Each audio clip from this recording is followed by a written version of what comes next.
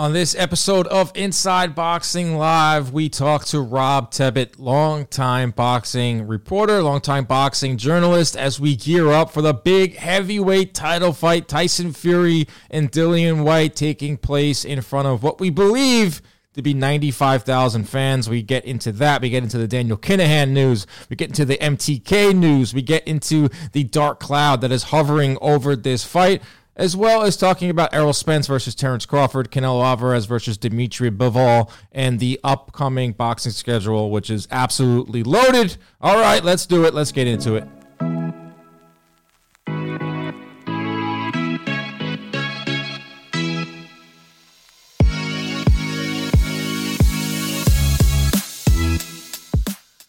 All right, everybody, welcome into episode 154 Inside Boxing Live. Today's Thursday, April 21st. Hope everyone is doing well out there, and we are gearing up for a big fight on Saturday, ESPN Plus pay-per-view. We're going to see Tyson Fury step back into the ring for the first time in 196 days, for the first time against someone not named Deontay Wilder in a very long time. When he defends his ring title, he defends his WBC heavyweight title strap, going up against Dillian Whyte at Wembley Stadium in a huge crowd. Joining us on the show, longtime boxing journalist, longtime boxing reporter, all-around great guy, Rob Tebbett is here. Who it's going to be it's a very good discussion with Rob, who's over in the UK, who was there, seeing how things have been trickling out, seeing how this fight is being promoted or lack thereof. The Daniel Kinahan news is hard to avoid at this point. I know a lot of people have been trying to avoid it, whether it's covering it, whether it's wanting to talk about it. The latest, as we sit and record this right now, Daniel Kinahan's assets have been frozen. They are circling him, and it's only a matter of time before he is arrested. It was quite, I don't know what the right word is, but it was something to see. A couple days ago when MTK announced that they are closing up shop as Tyson Fury was on the stage for his press conference. Tyson Fury, the highest ranking or the highest client that MTK has, that is hanging over this promotion. It's hanging over this fight week. A strange fight week, a strange promotion for a heavyweight title fight, whether it's Dillian Whyte not showing up to any of the press conferences up until 2 days ago, him not participating in any type of promotion for this fight, and of course everything that's going on with MTK Global with Daniel Kinahan. There's a dark cloud over the fight. There's no doubt about it, but this is the name of the game. We talk about that with Rob Tebbett. We actually break down the fight, too, as well. It's going to be hard one for Dillian Whyte to win. One other thing, too. One piece of housekeeping here. We are now here at John Boy Studios. This episode is being recorded in our state-of-the-art brand new studio, and with that comes growing pains. So there is a large portion of the interview with Rob where I am just blurry, where I am a little just blurry. Yeah, it looks like an episode of Cops when they want to blur out the guy's name. We're gonna get through it. It's some growing pains in an office in a few weeks. Hopefully, we'll look back and we'll laugh at it. So if you're watching this on YouTube and I'm extremely blurry, I'm sorry, but just listen to the words because it was a very good discussion with Rob Tebbett. Let's talk about the actual fight this weekend. Tyson Fury, Dillian Whyte. I almost said Deontay Wilder. It's almost like programmed into your brain. Tyson Fury's first fight in the UK since 2018. That's the last time that he fought his first fight other than Deontay Wilder since the Otto Wallin fight. And he is coming into this fight in being relatively, I think 196 days was the last time he fought. So, this is active Tyson Fury. That's something you want to see from Fury. He always says that when he is active, he is dangerous. He doesn't have any time of other distractions in life. So we're getting a more active Tyson Fury. But with that, we're also getting a change in style. We've seen this from the second Wilder fight. We saw it at the third Wilder fight too, is a more deliberate Tyson Fury. Under Sugar Hill Stewart, he is now throwing 36 punches around. That is well below the heavyweight average of 44 around. He's jabbing less. He's going to the body less. He's head hunting. He's trying to get knockouts, and he scores knockouts, back-to-back knockouts. It's aesthetically pleasing to get those knockouts. For Tyson Fury, that was the one knock on him as he was climbing the ranks, as he didn't have that one-punch power. Go back to those fights with the Klitschko, where it was probably one of the most. It was not an aesthetically pleasing fight. So obviously, with Sugar Hill Stewart, he has worked on sitting down on his shots. Because if you go back to the run he had against Seferi, Pianetta, Wilder won, Schwartz, and Wallin, he was throwing close to 50 punches around, Tyson Fury. He was landing his jab at a 27% clip, going to the body 30% of the time. Those are, he was more active. So he is slowed down. He is a deliberate power puncher now. You flip over to Dillian Whyte. He ranks number 2 in the heavyweight division in punches thrown per round at 64.2. He's only second to Adam Konacki. And Adam Konacki, obviously, inactive, and I don't know what's going on with his career. So you can make the case that Dillian Whyte has the highest volume in the heavyweight division at 64.2. But over his last 2 fights, I talk about this with Rob, over Dillian Whyte's last 2 fights, he's only throwing 33.1 punches around. Completely slowed down. And if you stretch it out even further, over his last 8, 52 punches around, 17%, 25% accuracy. But if you take a look at Dillian Whyte in his heyday, from 2014 to 2017, 75 punches thrown around. 34% accuracy. I don't think we're going to see Dillian Whyte throw 74 punches around. I don't think we're going to see him throw his normal 52 punches around, which we've seen over his last 8 fights, which would be a pretty good pace against Fury. That's the thing that intrigued me about this fight when it was first made. I was like, oh, wow, Dillian Whyte is a volume puncher in the heavyweight division. He throws a lot of shots. He lands at a pretty high clip, got a great right hook and a decent jab. But I think those days are over. I think he's slow and plodding. And if he's going to go punch for punch with Tyson Fury, it's going to be a short night for Dillian Whyte.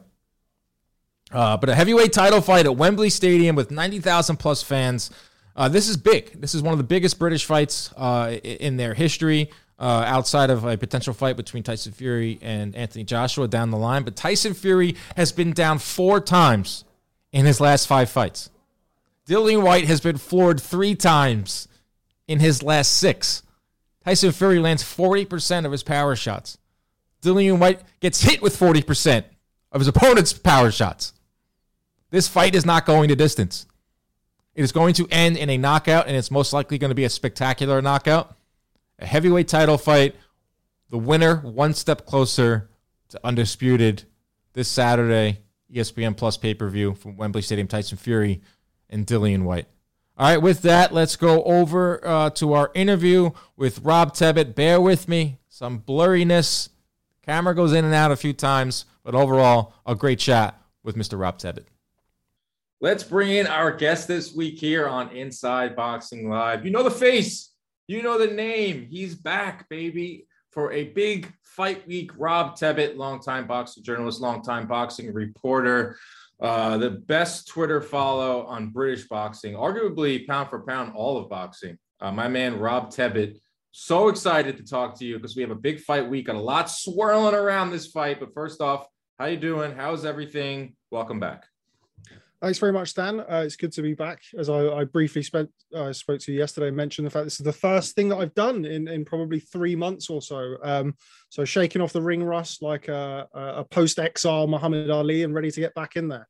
But yeah, very, very glad to be joining with you. As you mentioned, it's a big fight week, certainly over on this side of the pond. Tyson Fury against Dillian Whyte. I'm very, very excited for it. We'll obviously be watching from home as opposed to being in the arena, but I think after a while I kind of get used to it. I think kind of COVID, the last couple of years, I've become a proper armchair boxing fan. So very much looking forward to the fight this weekend. So while you say you're in this exile, while you were there, how hard was it for you not to comment on Twitter? Because you are the guy on Twitter. Like I like to say, like you're like the British version of myself. Like you got to comment on everything. There's got to be, you're at the finger on the pulse. How tough was it to not like really tweet anything or not comment on the sport? Yeah, it wasn't easy. My lawyer told me to do it though, so that always makes things a lot easier when you start seeing them legal fees, and you kind of tend to do what the lawyer tells you to do. But no, yeah, I mean, obviously, I've still I think probably the hardest thing for me was staying up for the late nights without Twitter, like staying up till 5-6 o'clock in the morning. Like Chocolatito Martinez was one of them. I remember that being a really long slog, and sometimes you get that energy from people on Twitter. I love to talk boxing as you do, and as many others do. So it's my passion. So yeah, it was quite difficult. I was kind of lurking in the background at some points and shooting some DMs here and there. I wasn't completely off of Twitter, but yeah, it was it had its moments where it was where I did want to send a few things and say a few things, but all in all, it was quite nice to, in a way, to have a little bit of a break. I'd kind of spend a lot of my day on Twitter, as do you, as you have to do in this funny old sport. But yeah, glad to be back at it now. And yeah, it's been nice. It's been nice to be back and talking boxing with good people such as yourself. And you got plans on coming back fully, right? We're gonna get Rob Tevitt back in the mix. Sometime soon. Yeah, one or two things just being sorted out at the minute, but I will be back bigger and better than ever. Sometime very soon. Yeah. All right. And that's good. Congratulations to you, by the way. It's the first time that we've spoken since your new gig over at John Boy. Congratulations. Always good to see good people doing well in this crazy sport. Thank you. I'm teaching everyone at this office. It's a baseball company, but I'm teaching them all about boxing slowly but surely. So I'm wearing this Sweet Science shirt. And I was surprised at how many people at the office what is sweet? They asked me, what is sweet science? I was like, I thought that was kind of like a universal term, like sweet science is boxing. No, we kind of get that all the time. Like we realize that, like, we live in the boxing bubble, and then when you actually meet somebody who's not in that bubble, it's kind of, yeah, you just can't work out how what do you mean you don't know something like that? What do you mean you don't know who the WBO bantamweight champion of the world is? Is it because we're engrossed in it every day? It's very much normal to us, but not normal for everybody else, which is why events like, Fury White and Spence Crawford, which we're going to talk about, of course, are so good, because it brings people into our little niche sport, and nothing's quite like a big prize fight. So yeah, excited to see some big fights coming in 2022. There are a lot of big fights, man. We're getting right in the heart of it now. This April, right in the middle of it, we saw it started off with Lubin and Fundora, Ryan Garcia to go for, obviously not the same level of those fights. Triple G and Murata. Then we rolled into last week with Spence and that win, and now we're here with Tyson Fury and Dillian Whyte. A huge pay-per-view fight, a huge stadium fight, heavyweight championship on the line. You got one of the most provocative fighters, one of the most popular fighters in the world in Tyson Fury. Yet, I think it's safe to say, if you agree with me here, one of the strangest promotions I can remember for a big fight, one of the strangest fight weeks I can remember for a big fight, whether it's Dillian Whyte's non-committal to participate in any of the lead up besides what we saw this past week, whether it's the Daniel Kinahan news, whether it's MTK folding simultaneously as Tyson Fury, their biggest client, biggest member of MTK, is on the stage for this fight. A dark cloud over this fight. There is no doubt about it. You cannot deny that. Yeah, we've had some incidents over the last couple of years where we've seen Daniel Kinahan's name mentioned in boxing. Tyson Fury famously now, or infamously, announced Anthony Joshua versus Tyson Fury. I think that was in May of 2020. And that was kind of the first time that we'd really heard the name spoken. So, I mean, there's one thing being public, and there's another thing coming from at the time, the heavyweight champion of the world, and being put out in that way. So whenever Daniel Kinahan's name has been brought up in boxing in the last couple of years, it has led to, significant public outcry and interest from just outside of the boxing bubble, as I've referred to earlier. And obviously, we had the BBC Panorama over here. I think that was last February. But this, of course, is much different. The sanctions that were handed down by the US government and the US Treasury, I think it was 9 days ago now, was significant. It was a marquee moment and a landmark moment. And the last 9 days have been quite something to behold. And as you mentioned there, Tyson Fury, the biggest client of MTK Global, yesterday, MTK closed as he was stepping onto the stage. There was something, these coincidences or these things kind of happening at the same time. It's boxing, isn't it? It's just one of those big dramatic events, and it's just been made more so by recent events of the last 9 days or so. But yeah, it certainly has been a very interesting build up to the fight. You mentioned that Dillian Whyte no selling the fight, not turning up to the initial announcement press conference. I think it was only 4 or 5 days ago, where he'd actually officially tweeted or made public reference to the fight actually taking place, which in my opinion, look, I heard Dillian Whyte speak yesterday at the press conference. I felt like he spoke very well. Felt like he addressed the whole situation well.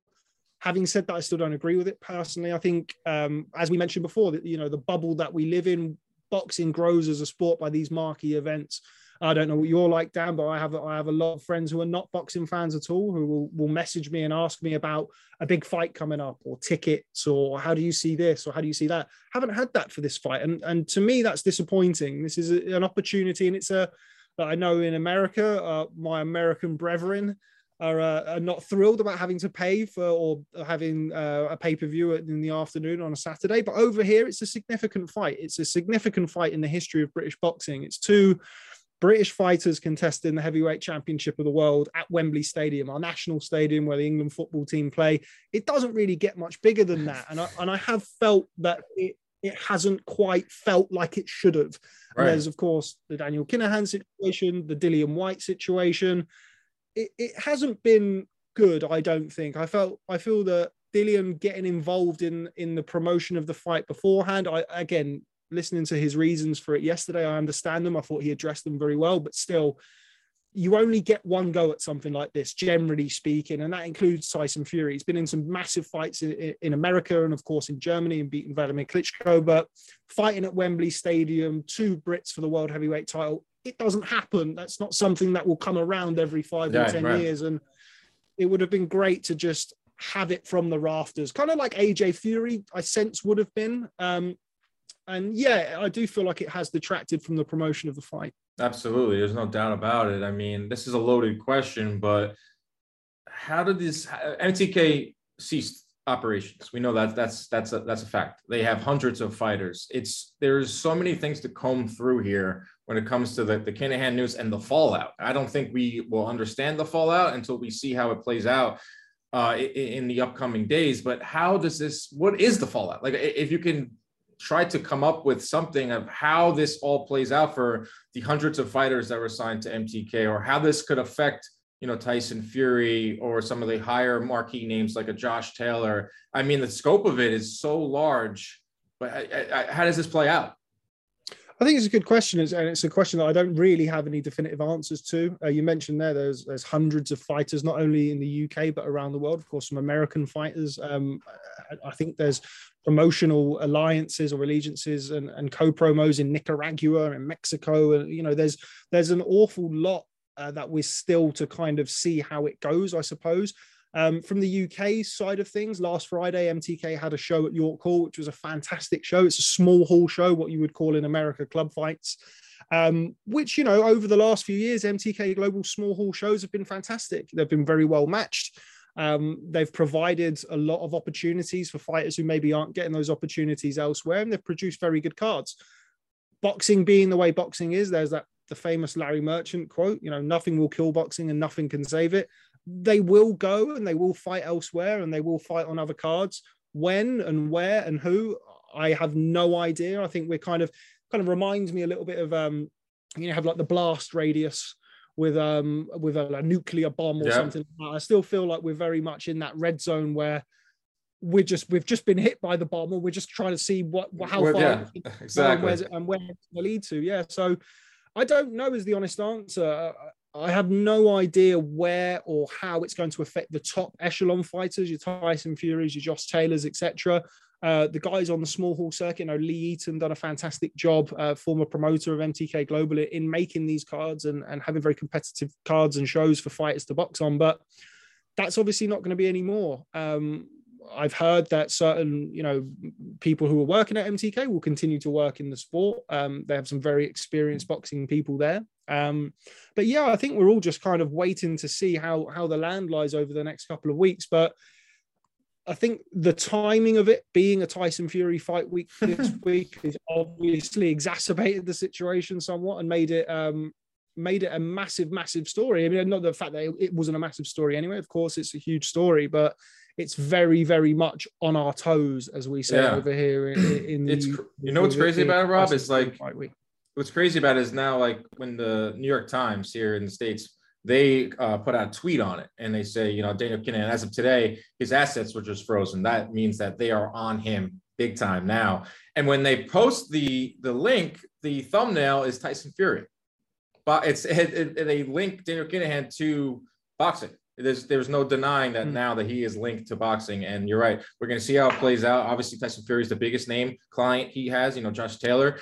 Those guys will be fine. It's the other 100 fighters, like you said, like that fight either on small hall shows or mid-level or working their way up to title contention. So we're going to see how it plays out. It's ultimately a huge storyline in this fight. There's no denying it. It's just a cloud over the entire week with that. And there's also a cloud over the entire week with Dillian Whyte not showing up. But I do agree with you that when he did show up this past week, I started to feel big fight feels again. I saw them standing face to face. I saw them get into a little scuffle. These are things fans are accustomed to now. These are things fans look for in the lead up to a fight week. To be a boxing fan is to understand a Daniel Kinahan situation and also be excited for a heavyweight title fight, which I would say that's where I fall. And I think a lot of boxing fans feel that the same way. So that's something to keep an eye on. I know we don't have a lot of answers, but it is now very much in the forefront. Shout out to all the journalists out there that did phenomenal work talking about this story years ago, and now seeing it come to light and seeing how the severity of it and the trickle down effect, Top Rank trickle down effect. Matchroom has tentacles in this too. Every promoter in boxing seems to have a connection to it. So it's going to be a story that's not going to go away for a while. All right, Rob, let's talk about the fight. Let's talk about things that we like to talk about. What a fight this is going to be. I think it's nice to see Tyson Fury in there with someone other than Deontay Wilder. I did enjoy the trilogy, but I'm interested in seeing Tyson Fury in there with a name other than Wilder, a guy in Dillian Whyte, whether you think he deserved the shot or not. You can go through the whole WBC eliminator, blah, blah, blah, but he has gotten his shot and now he will step into the ring. Let's talk with Fury first. Second fight in 196 days. And as you know, Tyson Fury, if you follow Tyson Fury, you know that he is someone, activity is his friend. Activity is Tyson Fury's friend. So he is active. He's back to where he wants to be. He's more deliberate than ever, really slowing down his pace, sitting down on his punches. That's why he brought in, Sugar Hill Stewart. Where do you have Tyson Fury right now? I know he's talking about retirement. I don't believe that for 1 second, but where do you see Fury at this state in the game? And is he unbeatable? Nobody's unbeatable. I think that's the first thing to get out there. Nobody's unbeatable. We've seen Tyson Fury dropped twice in his last fight by Deontay Wilder. We saw him dropped twice in the first fight with Deontay Wilder. We've seen vulnerabilities from him throughout his career. No man's unbeatable. How much has that taken a toll on Tyson Fury? Of course, he got up, he won the fight, the third fight against Deontay Wilder, but he still had to take a few against a murderous puncher like Deontay Wilder. His activity very much is his friend. I remember I followed Fury in America while he boxed Tom Schwartz, boxed Otto Wallin, and then, of course, boxed Deontay Wilder. That was June, September, February. And, I feel like that's the standout performance of Tyson Fury's career still very much, for my estimation, is that second Wilder fight. I felt like that's the best that we've seen of him. Whereas we've seen in other parts of his career, when he had his ban away from the sport, he was away for 3 years or thereabouts. And he has had these periods of inactivity. Of course, between the second Wilder fight and the third Wilder fight, there was this stretch again. How much toll does that take on a fighter, particularly somebody like Tyson, who is, while he doesn't look it, he is very much athletically gifted, a man of his size and his weight and his stature, to be able to move and have the reflexes and reactions that he does. It's freakish. He doesn't move like a man who is his size and his weight. He is a one-off fighter, but every dog has his day. I don't believe it's going to be Dillian Whyte's day. I still feel Tyson Fury stylistically is a bad fight for Dillian Whyte, somebody who can punch long and hard and straight down the target. I feel like is Dillian Whyte's kryptonite. They know each other very well. They spent a lot of time together. I think they slept together. They slept together, apparently. One of the things that we saw, of course, is at the press conference, I actually quite liked that. I mean, there was a little bit of a potential tempers flaring between John Fury and Baby Ting, aka Dean White. But ultimately Tyson and Dillian White are old friends. They'd known each other for a long time. They'd worked together. And I feel like, look, I think they both understand the scope of this fight, and they understand that it's a massive opportunity for both of them to etch their names into boxing history. I feel like that's what anybody gets into the sport for in the initial phase. I don't feel like people are necessarily, brought into boxing at a young age, but for lures of riches and money. It's very much, events like this and spectacles. Yeah. Yes. But back to the fight itself, I feel like Fury, with all of this stuff going on around him, that has made me think a little bit more towards the upset. I feel like Dillian White has looked well. He looked good at the press conference. As I said, he handled himself well. He said the right things.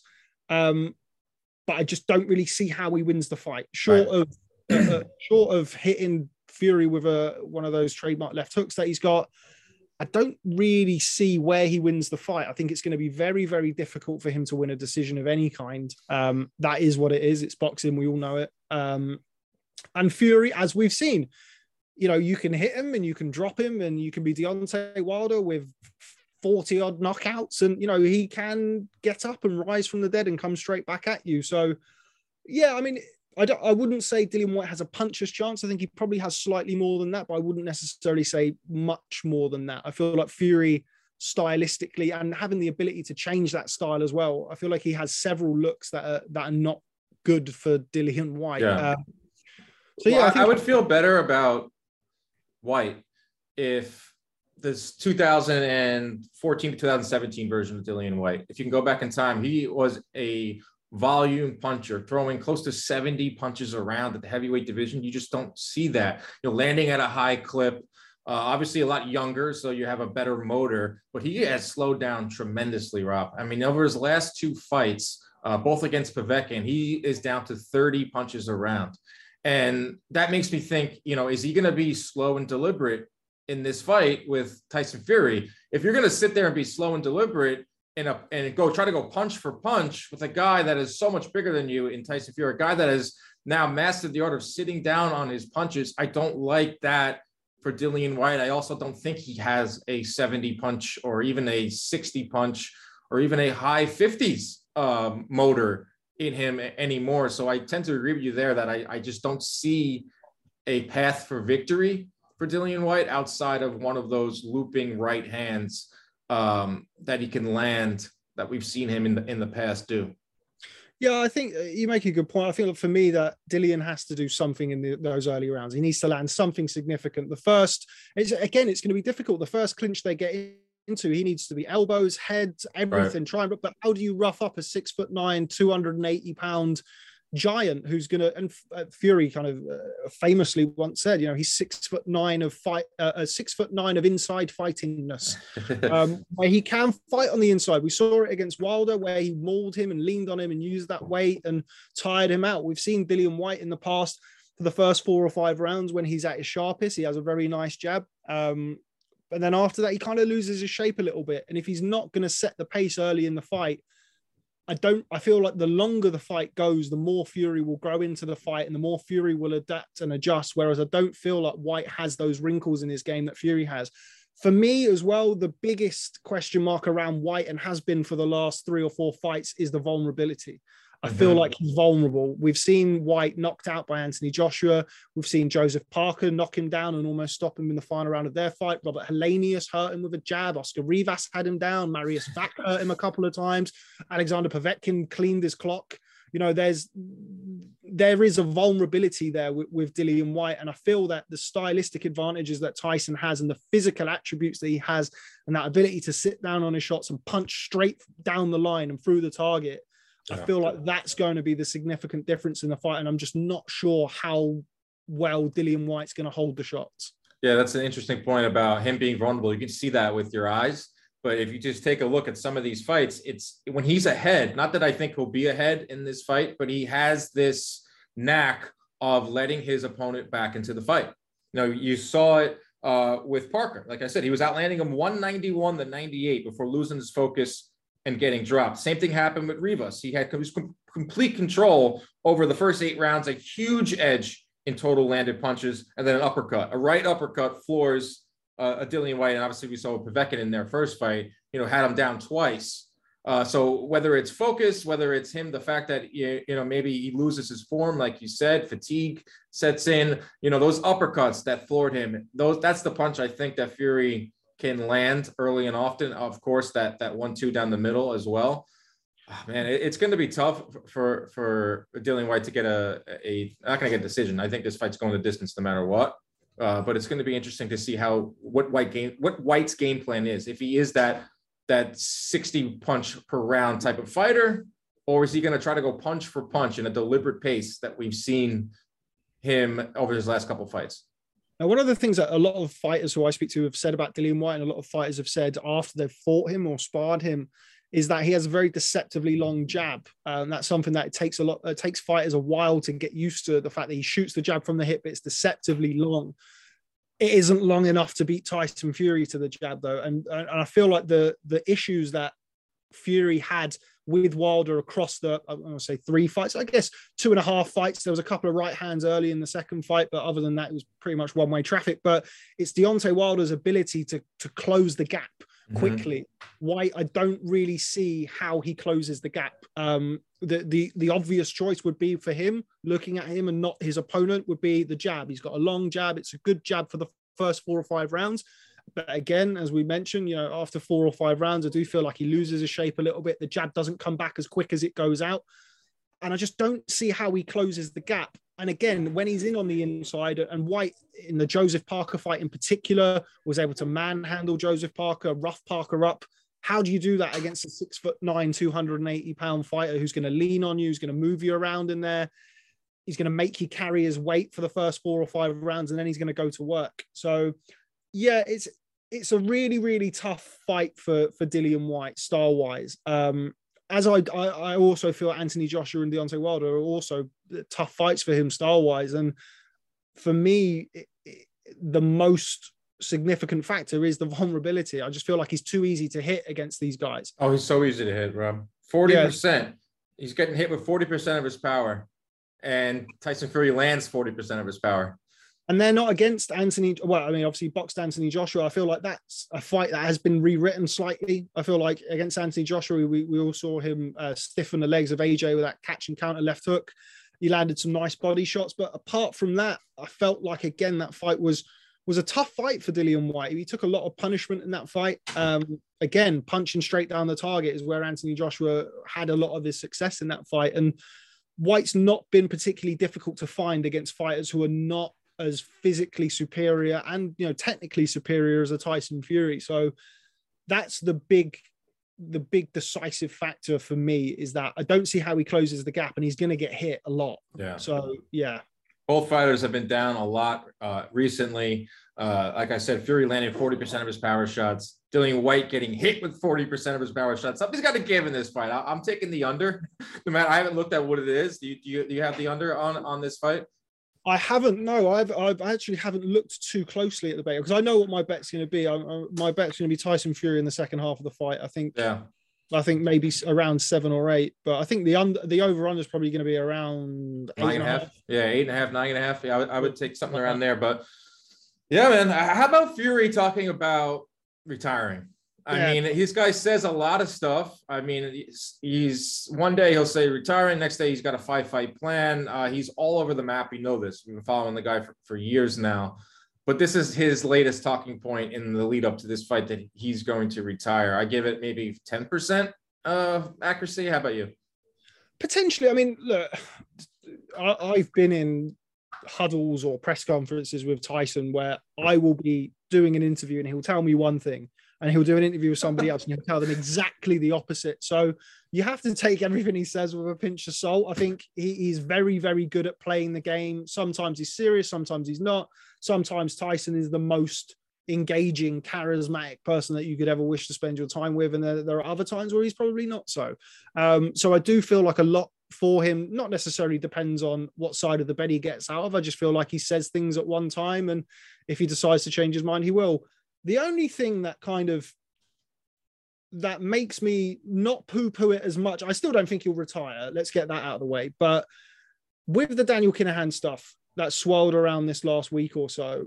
Tyson has spoken in the past. Billy Joe Saunders is another one who has spoken in the past about the influence that he's had on their boxing career and the fact that if he were to leave the sport, that they wouldn't carry on with their careers. Obviously, this has been marketed and been earmarked as a significant homecoming fight for Tyson Fury. The last time he boxed in the UK was against Francesco Pianetta, August 2018. So we've all seen the way in which Tyson felt that he was treated after the Vladimir Klitschko fight. He felt like he was going to come back to the UK. He was going to be revered as the new champion of the world. It didn't go that way for him. So, who knows how much of an effect this 9 days or so in the coming 3-4 months or however long it is when we see the fallout from the Daniel Kinahan situation will have on him. Again, I still don't feel that he will retire. I feel like Tyson is an absolute boxing historian. He loves the sport, and I think knowing the game, he once said to me, and it's one of the few things that I kind of do remember and realize, he said that he'll fight I think at the time he's like, fight Wilder, he'll fight Joshua, he'll fight anybody else, then he'll retire, and then he'll come back and beat the next guy coming up. And I feel like we get this all the time in boxing, where I think Andre Ward's probably one notable exception, where a fighter will retire with something left in the tank, and it's very much with the case of, okay, I'll be back when the price is right or when there's enough. And, there will always be somebody to fight for Tyson Fury, but I can't see him leaving the Joshua payday on the table. I can't see him not wanting to go for undisputed, especially if Alexander Usyk, if he does box Anthony Joshua again and he beats him. I think the part of Tyson we've seen it in the past where he said, well, AJ can't do it, so I'll do it. I'll show everybody that AJ couldn't beat Alexander Usyk, but I'll do it. So I feel like there'll be an element of that to him as well. But you just never know with him. But I think it'd be foolish. Yeah, it'd be foolish for him to walk away with undisputed right there, one fight away, theoretically. But this guy, like you said, has said things. Maybe that's the big reason why he gets along so well with Bob Arum, right? Famously, yesterday I was lying, today I'm telling the truth. But I think it was also interesting, too, with Fury, the fact that, when he was asked about Kinahan, finally, not on a Zoom, in person, at the workout, he pretty much said that, he pretty much shrugged it off like he was not even a friend of his. He was just an acquaintance, blah, blah, blah. This is a guy that will always give you, whether you believe he's lying or not, but will always give you a strong opinion, whether you think it's BS or not. For him to dance around the Kinahan question, I thought was pretty rich. Yeah, I mean, I don't know Tyson. Obviously, I'm not there this week. I can imagine what this week has been like for him and those around him. So, yeah, I mean, I watched the interview as everybody did. I wasn't particularly surprised with his non-committal responses. He is fighting for the heavyweight championship of the world at Wembley Stadium in a few days. I didn't expect him to go into things with too much detail or in too much depth. Potentially expected something more, but I didn't really expect him to go into it too significantly. So it wasn't much of a surprise for me. Yeah, it's a tough one. Yeah, I mean, you didn't know what he was going to say. Obviously, he's not going to flat out say, disown the guy, because I feel like he's in a position where he doesn't have to exactly say that right then and there, but he goes back and forth quite often. But big, huge fight this weekend. You talk about you're not going to be there, but you said the general vibe isn't what you thought it would be for this type of fight. What is the vibe over there in the UK? Yeah, again, it's you sort of like, because we're in this, as I keep mentioning, the boxing bubble. I know it's a big fight. My friends who follow boxing know it's a big fight. But whenever I'm in America, I'll always ask the Uber drivers if they know what fight's on this weekend. And generally speaking, the answer is no, unless you're in there for a big fight. If you're at Wilder Fury and you're in Vegas, then, some of the Uber drivers will know or what have you. Kind of the black cab effect, as we call it over here in the UK. You step into a black cab and they'll talk to you about the football or the boxing or what have you. I just haven't really felt that, when it's a much smaller fight, but when Joe Joyce boxed Daniel Dubois, they were both on Good Morning Britain. Tyson Fury's been on Good Morning Britain, which is one of the big breakfast talk shows here. It has a lot of people who look at it. We've not seen that this time. We've not had them around the table doing a face-off and telling each other what they're going to do to each other. Obviously, they're friends and stuff like that, but let's not beat around the bush. What sells tickets in boxing is that vitriol and that anger and the tense, between two fighters. We've not had that here. So I feel like it should have been a bigger fight. It should have been a bigger fight. And there are a multitude of reasons why I feel like it isn't, that we've already obviously run through with Dillian and events of the last 9 days. But yeah, it's a big fight. It's been promoted, obviously it's on BT Sport as opposed to Sky Sports box office, but it's now available to purchase direct through Sky, as opposed to in the past where if it's a BT box office pay-per-view, I think you had to sign up to various different things. And for somebody like my dad, who's a boxing fan, has been a boxing fan for the last 30 or 40 years, he can't do that shit. Like he needs to be able to just press the red button. Right. So that's great. That's good for the sport, but we've just not heard enough out of either fighter, in my opinion. We saw some promo stuff from Fury and BT, which was no hype needed. Mm-hmm. I think that's sort of like, I don't know, no hype needed. There was just no hype offered. So I feel like it could have been a bigger spectacle, but as we've said, there's a multitude of reasons why I don't feel like it is. Yeah, it's a pay-per-view here in the States, where we've seen in the past, like a big UK fight, they'll put it on regular ESPN, they'll put it on DAZN. Showtime has got into the business of airing whether, some big Joshua fights earlier on. But this is a pay-per-view here in the States. I'm interested how it's going to play here because I've seen a few ads on ESPN. I've seen a few stuff here in the city, New York City, but not that much that you would expect for a Tyson Fury fight. So that's something to keep an eye on. I know boxing fans love to follow the numbers. They like to see 95,000. I don't think so. I've seen some of those rumblings today. I mean, do you hear anything about the crowd? Is it still, I'm expecting there's definitely going to be at least 80,000 there. I mean, I don't know. I don't believe it is fully sold out. It's my opinion. I feel like if you were so inclined and you wish to go and buy a ticket from a resale market, I feel like you'd be able to get one. Yeah. So I don't know. I feel like it will be, it will have a lot of people there. Will it have 94,000 as they've been allocated? Who knows? The proof's in the pudding. We'll see that on fight night. But Tyson has become a huge global attraction in the last 18 months or so. He's done the WWE. Of course, he's had the fights with Deontay Wilder on American pay-per-view, which by all accounts did well. Mm-hmm. So yeah, we're going to see the proofs in the pudding, as we all say. So we look forward to seeing that on Saturday night. I'm not going to be able to count every person in the seat because I won't be there. But if you were there, you would do that, right? Because it would give me something to do during the undercard, Dan. The undercard is, oh my goodness, the undercard. They need to put John Fury versus Dillian White's father on that undercard. Spice it up a bit, because that undercard, let's be honest, is putrid. Yeah, it's not a good undercard at all. Anthony Cacace versus Johnny Romero has just been pulled as well. By all accounts, Johnny Romero couldn't get a visa. I haven't seen Jonathan Romero box since Kiko Martinez stopped him years and years ago. I think it was on the Darren Barker, Daniel Geale undercard. So I didn't even know he was still fighting. So that was disappointing because it was somebody who obviously Anthony Cacace, somebody who I've followed. He's a decent fighter. Should he be co-main to the heavyweight championship of the world at Wembley? Probably not. Isaac Lowe versus Nick Ball's a good fight, but what level is that fight? I would probably venture to say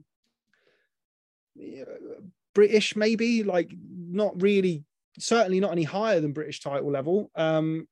So yeah, I mean, I think having an Anthony Yard on the card would have been great, like Anthony Yard versus Callum Johnson, something like that, domestic. Yeah.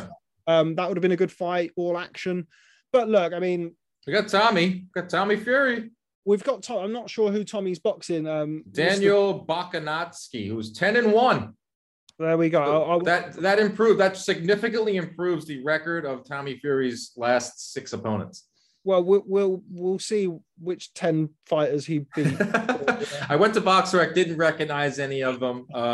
That's a whole story for another day. I'm going with a knockout late for Tyson Fury. It seems like you are going the same way. I think once we get to Saturday, I think it will amp up. We'll start to get those big fight feels. I'm happy for you that you don't have to stay up till 3 a.m. This is a rare home game for our UK friends out there. I love talking to them on Twitter, seeing who's awake How you guys doing out there? It's been a great run, but don't worry. Next week, you're back to staying up till 3 in the morning to watch Valdez, Stevenson, Katie Taylor, Amanda Serrano. See, I don't actually like if the fight's good or the card's good, I don't mind staying up. I mean, I'll stay up and watch any fucking fight anyway, but if the fight's really good, like Valdez Stevenson's a terrific fight. That's a brilliant fight.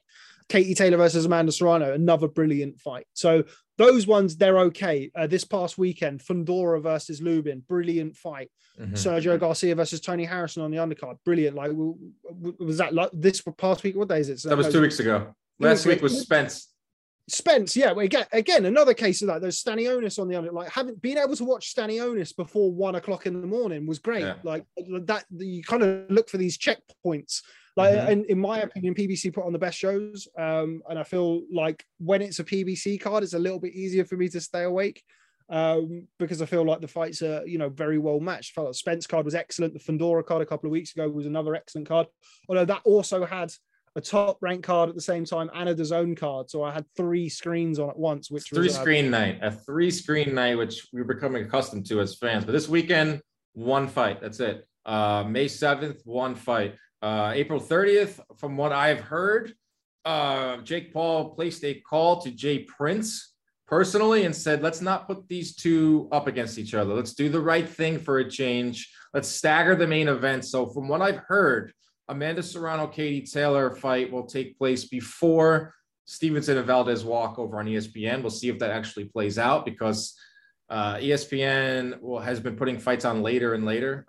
We've seen that over the last couple of weeks, triple headers that start at 10 p.m. Let's get your opinion on what we saw from Errol Spence last weekend. One of the better performances of the year, his best performance as a pro, I thought. Total destruction, throwing 80 punches around, landing his power, 70 body shots out of the 219 that he landed on Ugas. That one moment where he got hit, which I think helped woke him up, because from that moment on, he outlanded him like 5-1.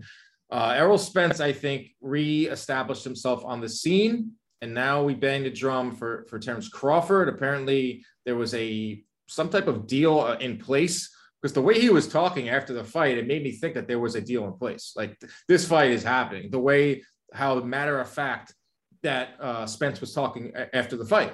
So all in all, what do you think of Spence's performance? And you got to be excited for a potential fight with Crawford.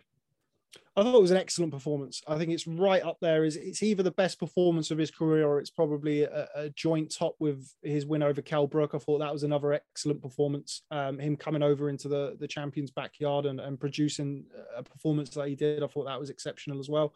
But yeah, I mean, look, boxing is such a fickle sport, as we all know. Where, before the fight, people are talking about, how much does Spence have left? The car accident, the eye injury, is he getting too big for 147? He goes in there and produces arguably the best performance of his career. Ugas showed a lot of mettle, a lot of heart to carry on with the injury that he had. Didn't want the fight to be stopped, really went out on his shield. But yeah, it was an excellent performance from Errol Spence. Had that, I think it was the 6th round where he got hit with the right hand and the gum shield came out and he got hit with a couple of shots in the follow-up. So there's some vulnerability there in that instance. It's something that certainly Terence Crawford will be keeping a close eye on. And Bo Mack, of course, his tweet afterwards was an interesting one to read. But yeah, touching on the post-fight interview, I felt like it's the first time that we've really seen Spence go, actually, I want to fight him. Yeah. I'm coming for him. I'm going to beat him. And that was great for us to hear. I feel like now's the time to make the fight. Now is the best time to make the fight. I feel like if, for example, Crawford would have boxed Spence this past weekend instead of Ugas and beat him, then people could have said, well, Spence car accident, Spence injury, Spence too big at the weight. We've now seen him produce a brilliant performance against Yordenis Ugas. On the flip side, Terence Crawford, when his welterweight resume was Jeff Horn, Benavidez, Kell Brook, Amir Khan, if he then goes and fights Errol Spence and Errol Spence stops him, then everybody says, oh, well, smoke and mirrors and the way that he was going, he's just stopped Sean Porter. So now is the time. Terence Crawford's no longer with Top Rank. I feel like, look, we'd have all loved to have seen a fight. We'd have all loved it to be the trilogy that we're waiting on, not the first one. But I feel like as far as a spectacle goes and as far as the fight being as close as it could have been, I think now's the time to make it. If boxing is going to do something right, don't over marinate this one. No, that's the only thing. That's what I said last week, Rob. It's the only thing I can see preventing this fight from happening next is Crawford signs a 2 to 3 fight deal and they do a stay busy type of fight first, or they do a Crawford versus Danny Garcia, Crawford versus Thurman, and then they table the fight for February around the Super Bowl. I just, it's now. Like, you got to just right the wrongs of the past. You don't have to marinate this fight. It's been marinating since 2017. Like, just do the damn fight. You can make a two-fight deal. It could be them fighting twice. Like, it doesn't have to be an interim fight. I mean, it has to happen now. Crawford has being, matter of fact, not as he's saying it's going to happen. He said it's going to happen this year. So I think it goes off sometime in anywhere between October to early December. We see that fight finally. It would be great. It would be massive for the sport. Like, it's interesting because we were just starting to get to that stage, and I know we've seen it, and I don't believe anybody who says it when they say, well, I don't even want to see it anymore. It's been so like, I've got a few of those replies. You're all talking shit. You definitely want to see the fight. It's the fight to make at welterweight. Yes, Jared Ennis is a potential superstar. Virgil Ortiz, if he stays at 147, potential superstar. Right. But these two are the guys. Mayweather and Pacquiao were the guys. Mm-hmm. These two are now the guys. This is when it needs to happen. We've seen Spence have his car accident. We've seen Spence have his eye injury. Say Crawford goes and boxed Keith Thurman. Crawford will be a significant favorite in that fight, but let's not forget that Keith Thurman can fight. He's been a former unified welterweight champion. You never know. Boxing has its way. Like Joshua versus Deontay Wilder. Would have anybody have ever predicted in a million years that Andy Ruiz would upset the apple cart in the way that he did? Probably not. Yeah. Boxing has a funny way of just giving you a sniff of things and then just pulling the rug from underneath you. Now's the time to make the fight. Yeah, it is. There's no other way to say it. That's it. It's here right in front of us. There's nothing stopping it. They're at their peak. I think it will make the most money it could possibly make right now. I think the fight could be the best. It could be, it's, teetering on the edge of them being, a little past their expiration date, but it's getting close. If it doesn't happen after this year, then we can start saying like it gets into Pacquiao Mayweather territory of both guys not at their peak. You can make the argument that Spence has probably looked the best that he ever has. We just said that, and Crawford's coming off, like you said, coming off that stoppage of Porter. So make the damn fight. I think we're going to see it. But Leslie, you're giving Bivol a chance. Absolutely. Is it go to distance? Yeah, I give Bivol a real chance in that fight. I really do. I feel like Bivol's performances in the last 2 or 3 years have been underwhelming, but I feel like he's a fighter who needs to be stimulated. I feel like he needs a dance partner, somebody to bring the best out of him. Conversely, Canelo Alvarez is only fight at 175 pounds. I didn't think he looked anywhere like he looked at certainly 168 pounds after that. Mm-hmm. And beforehand at 160. I felt like against Kovalev, while obviously a masterful stoppage, and I watched it. I was in Vegas for it in November 2019. Yep. And I was blown away by some of the little things that Canelo did, but I was still very aware that physically I felt like he looked heavy. I don't feel like it was his best weight at all. That was by far and away not the best Sergey Kovalev that we've ever seen. Dmitry Bivol doesn't have a lot of miles on the clock. He's got good in and out. Like we've seen Canelo in the past, even as recently as the Caleb Plant fight. Look, I didn't give Caleb Plant as much credit with regards to winning rounds as a lot of people did, but I felt like he made things tricky for Canelo. He moved, he was negative at times, but he won some rounds. And we've seen Canelo in the past against Kovalev. He lost some rounds in that fight. Bivol is, in my opinion, Bivol is the second hardest fight for Canelo behind Artur Beterbiev. I 100% agree. And I feel like it's a really, really dangerous fight. Look, we all know that Canelo Alvarez, being the cash cow of the sport, you're going to have to do something pretty special to beat him on points. We know that. But if you just call in a fight, 12 3-minute rounds between two fighters, Dmitry Bivol is a live dog in that fight. Yeah. I think picking against Canelo right now is very difficult to do. The only person who I would pick against him is Artur Beterbiev. I would say that with my chest. But I just feel like Bivol, every fighter has those fights where they have to get up for it, and this is their moment. This is his moment to beat Bivol. Again, I love Craig Richards. Craig Richards is one of the nicest men that you could possibly meet on the circuit. But for Dimitri Bivol, as a long-reigning world champion, unbeaten, one of the best pure boxers in the sport, he can't have been fully motivated to box a Craig Richards. He can't have been fully motivated to fight some of the guys that he's boxed recently. You know, we saw what he did against Joe Smith. Yes, Joe Smith hurt him. Joe Smith's a big punching 175-pounder. If he hits anybody on the chin, he's going to hurt them. But Bivol won the fight convincingly, resoundingly. So this, for me, is a very, very, very dangerous fight for Canelo Alvarez. Very dangerous fight. But admittedly, we're going to have to see something from Bivol that we haven't seen in a long time. He's got to step on the gas. He's got to sit down those punches. He's not going to win a decision just jabbing. Like, he's got a great jab. He's not going to win a decision, I don't think, jabbing. He's got to sit down on those punches. The way to disrupt Canelo, I've been saying it for years, is with volume and power and a good jab. So Bivol has the good jab. His volume is there. We haven't seen the power so much as of late. You know, Canelo had issues with Golovkin because Golovkin was willing to stand and trade. He was willing to take a few shots, stand in the pocket with Canelo, and fire back 60, 70 punches around. We're going to see if that's the case with Bivol, but 100% agree this is his toughest fight. Other than Beterbiev, I think it's his toughest fight since Golovkin. I think Bivol is a live dog in this fight, and I see it potentially going the distance. You bring up that fight with Kovalev. He gave away rounds against Kovalev simply off of inactivity. He is a guy that throws no more than 40 punches around Canelo. He seeks, he sits there and he waits out his opponent. And that's a dangerous game. You're walking a tightrope when you do that because you're giving up rounds simply off inactivity. We'll see if that's a case early on. I think early on it's going to be tough for Canelo, but we're going to see, he hammers guys to the body, especially that are 6 foot or taller. I have the stat somewhere. It's just astronomical what he does to opponents that are 6 foot or taller, and that is Bivol. But that is May 7th. Man, there's so many insane fights coming up. We're in one of the best stretches as a boxing fan.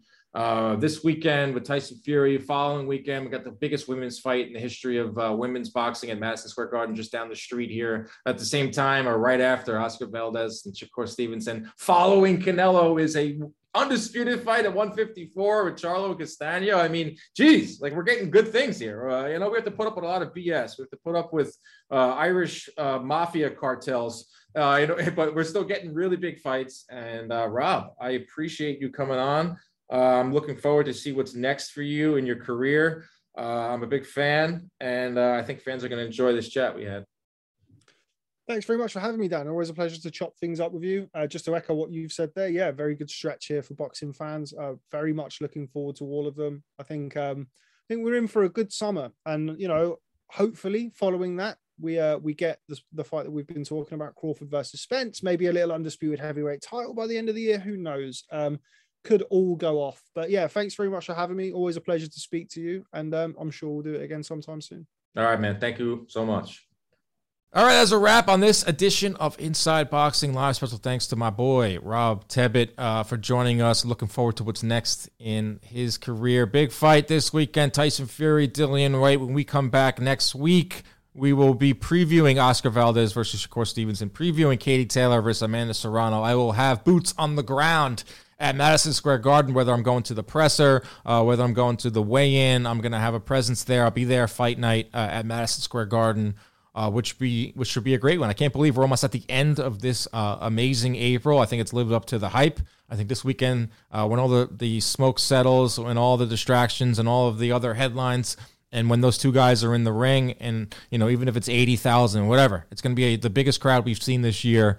Heavyweight title on the line. Tyson Fury, Dillian Whyte, one step closer to undisputed. That's why we watch the sport. That's why, like I said with Rob, that's why we go through and deal with a lot of the BS in the sport, is to see a big heavyweight fight, is to see some of these championship fights, these undisputed fights, these unifications that we've been getting a lot of here in 2022, and looks like we're getting a lot more in the future too as well. All right, next week we're back with another edition. Thanks a lot, everybody.